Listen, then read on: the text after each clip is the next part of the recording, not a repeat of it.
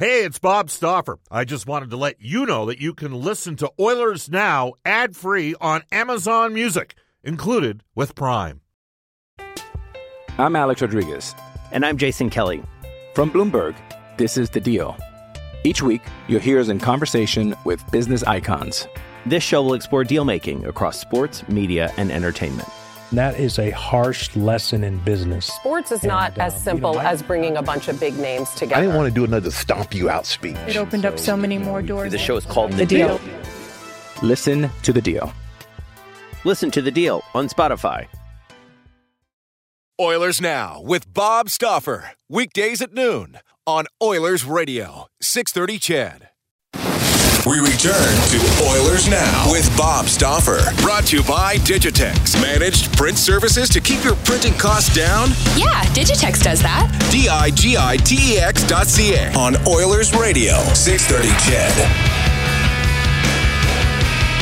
Welcome back, everybody. It's 1:33 in Edmonton. Bob Stauffer, Brendan Escott with you. Oilers and the Winnipeg Jets tomorrow night. Hockey Night in Canada, as well as on the Oilers Radio Network. Tonight at the DCA, the Edmonton Oil Kings are in action. And at this time, we are going to head off on the River Cree Resort and Casino hotline and hook up with Oil Kings General Manager Kirt Hill. Kirt, how are you? I'm doing good, Bob. How are you? Good. A bye week, just a couple of weeks into the season, but a byproduct, I guess, of the uniqueness of the schedule this year.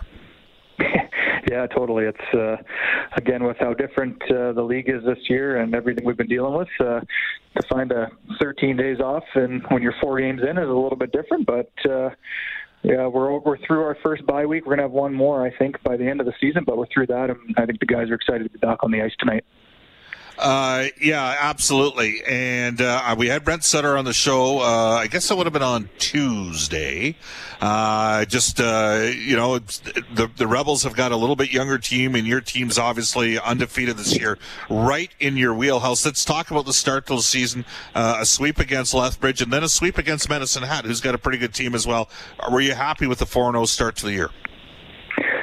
Yeah, we're definitely happy with it. Obviously, you don't want to be too critical. It's the guys haven't played hockey for a long time, so it was nice to see them get their feet under them. I thought the games last weekend, obviously, they were a little bit tighter than the first weekend, and especially the Saturday night, it was a tight game. Like, it really reminded me more of a regular season down the stretch of a normal year, and our guys played a real solid shutdown third period, and Atkinson, our captain, gets the game winner there with about 8 minutes left. So a real solid effort on the road, and really happy seeing the guys come away with that one for sure. On average, how many players on a WHL team can one-time the puck like Dylan Guenther? Well, probably on our team, I think with his accuracy is the biggest thing. I mean, the guys can hit one-timers at this level, but, for him to do it with the accuracy, and he's so good at changing his body positioning based on where the pass is coming to get that shot off with the power and the accuracy of it. So it's pretty impressive with what he's able to do. And, the one-timer is one thing, but it's the quick snapshot that is really impressive when he gets that off in the slot. It's 9 out of 10 times at the back of the net. I mean, there were two pretty good players in the Western League a couple of years ago up for the draft. Kirby Dach, Saskatoon Blades, Dylan Cousins in Lethbridge, and those guys both went in the top 8 of the draft and top 7 of the draft, obviously Dach going 3rd overall. But I got to tell you, I'm trying to, in terms of pure goal scorers out of the WHL over the course of the last 15 years, I'd be hard, and I know that Bob McKenzie, TSN, during, I think it was around the World Juniors, put a ranking out for the top players for the upcoming draft, and he sources out 10 NHL scouts. He had Dylan Guenther as the highest ranked forward for this upcoming draft, which is rare for a winger. But you're a former NHL amateur scout as well. It's pretty rare when you can see a guy finish at that level. And I'll tell you, from my perspective, all the years I've done, the biggest thing I've noticed, what separates the elite goal scorers is the ability to one-time pucks, right? And to accurately be able to do it. And it's the difference between guys that score 23 to 28 goals and guys that can score 38 to 45. You know what I'm saying?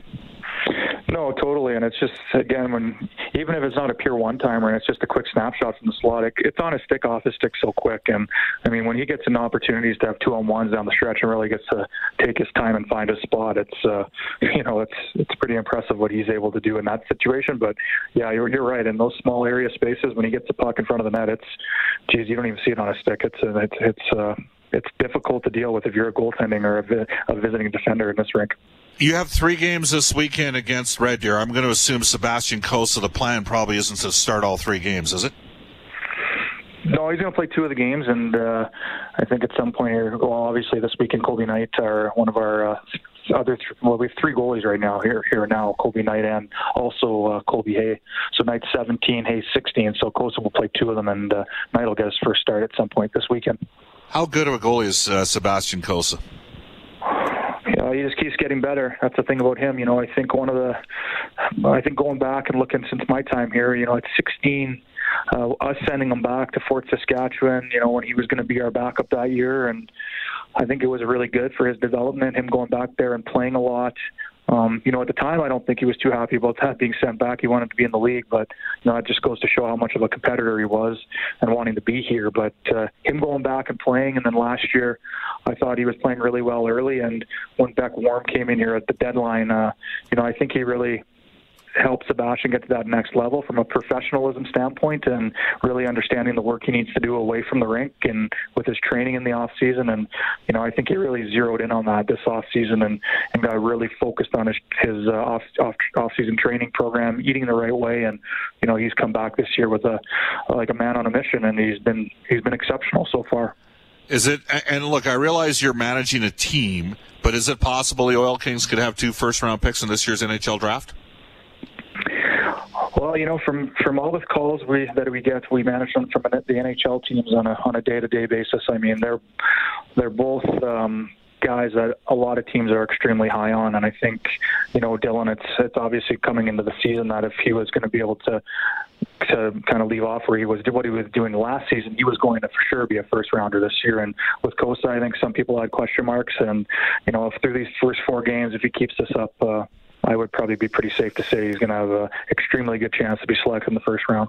Are you guys being pressed? We're joined right now by Kurt Hill. He's the president and GM of the Edmonton Oil Kings. Are you guys being stressed differently because of the limitations that some organizations have? I mean, I know I've been to the 2 Friday night games, the opening game against Lethbridge and then the game against Medicine Hat. I thought there was about 12 to 15 scouts there. But are you being asked to provide video of your guys and that sort of thing? Nothing's too detailed. I know there's some teams that would like to get into practices and watch a little bit there, which we can't have with our protocols right now. So I think there's been some requests there that maybe once we get going a little bit more, if things were to open up a bit, I could see some of the teams wanting their guys to get into practices and see how guys perform at that area. But, I think with just how accessible everything is through video platforms now, like Instat or even just WHL Live, from a video standpoint, they have, they got all that right at their fingertips now. But in the sense of guys calling to, do background checks and really try to understand that, that next level of who they are as people, those are definitely the calls right now that I think teams are doing their due diligence on. Right now, Gunther's playing, you mentioned, on a line with Kate Oliver in St. Louis, first-round pick, Jake Neighbors.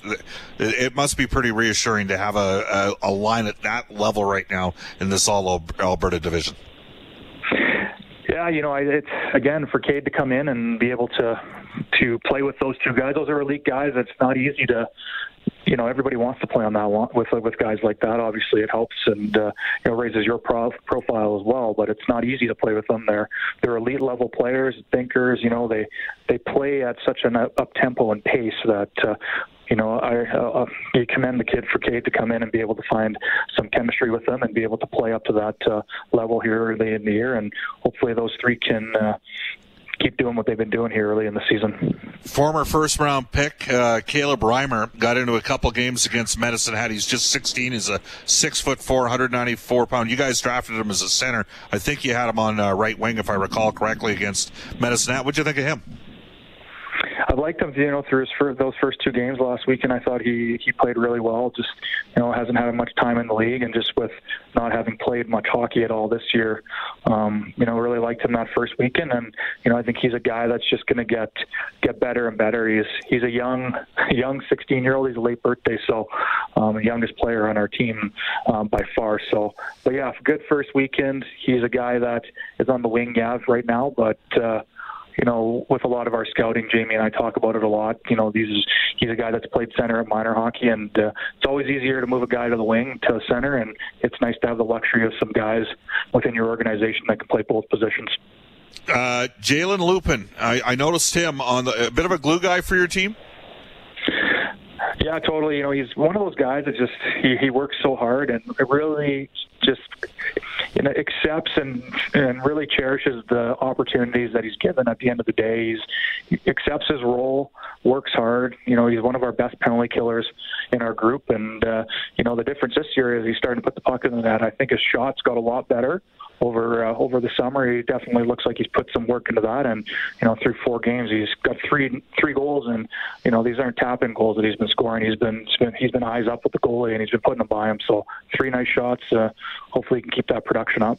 How do you think you guys match up against Red Deer for the game tonight and Sunday and at the DCA Saturday in Red Deer? Yeah, we haven't played them yet, so it'll be interesting to see how the game goes tonight.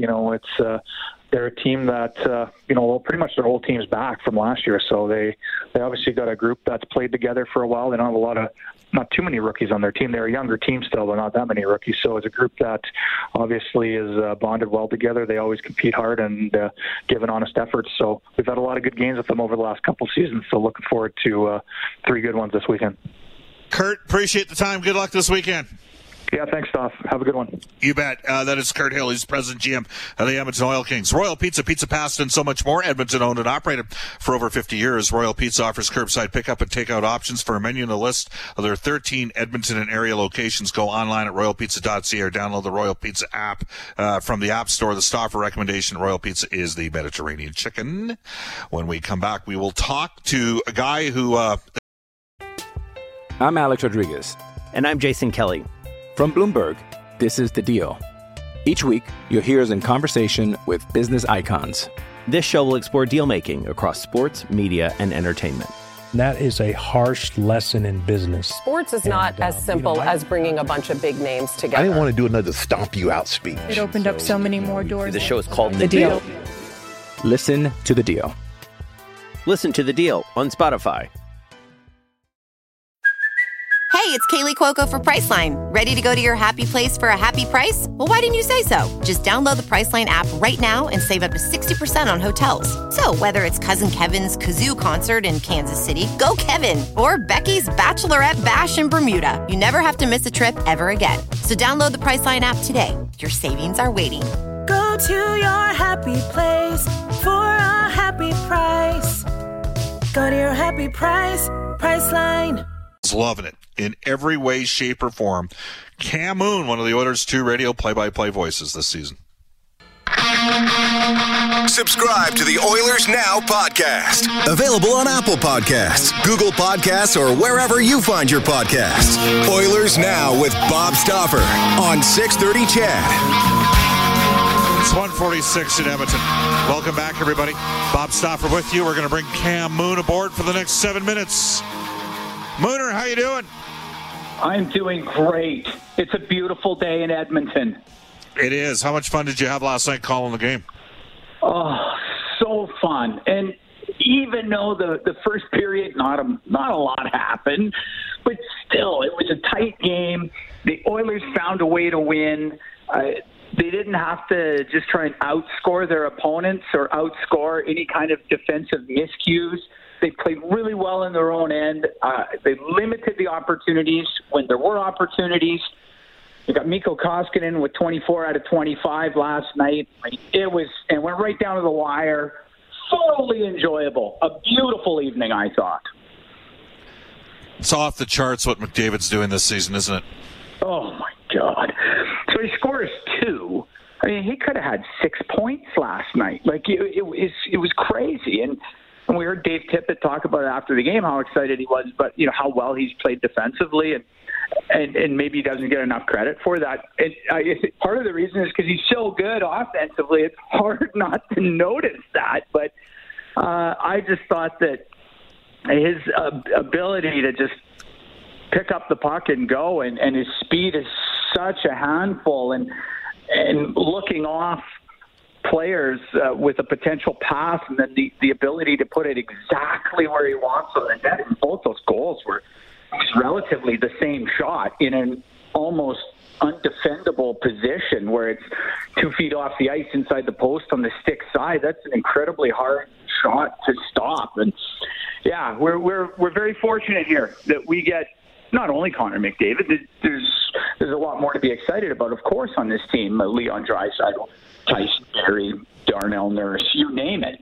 And the list goes on. But Connor was right at the top of his game last night.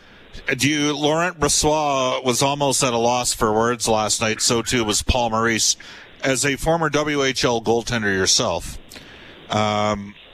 could you imagine having to face a guy like that coming at it at that pace with that sort of skill? No. I know I'd be on the bench awfully quick.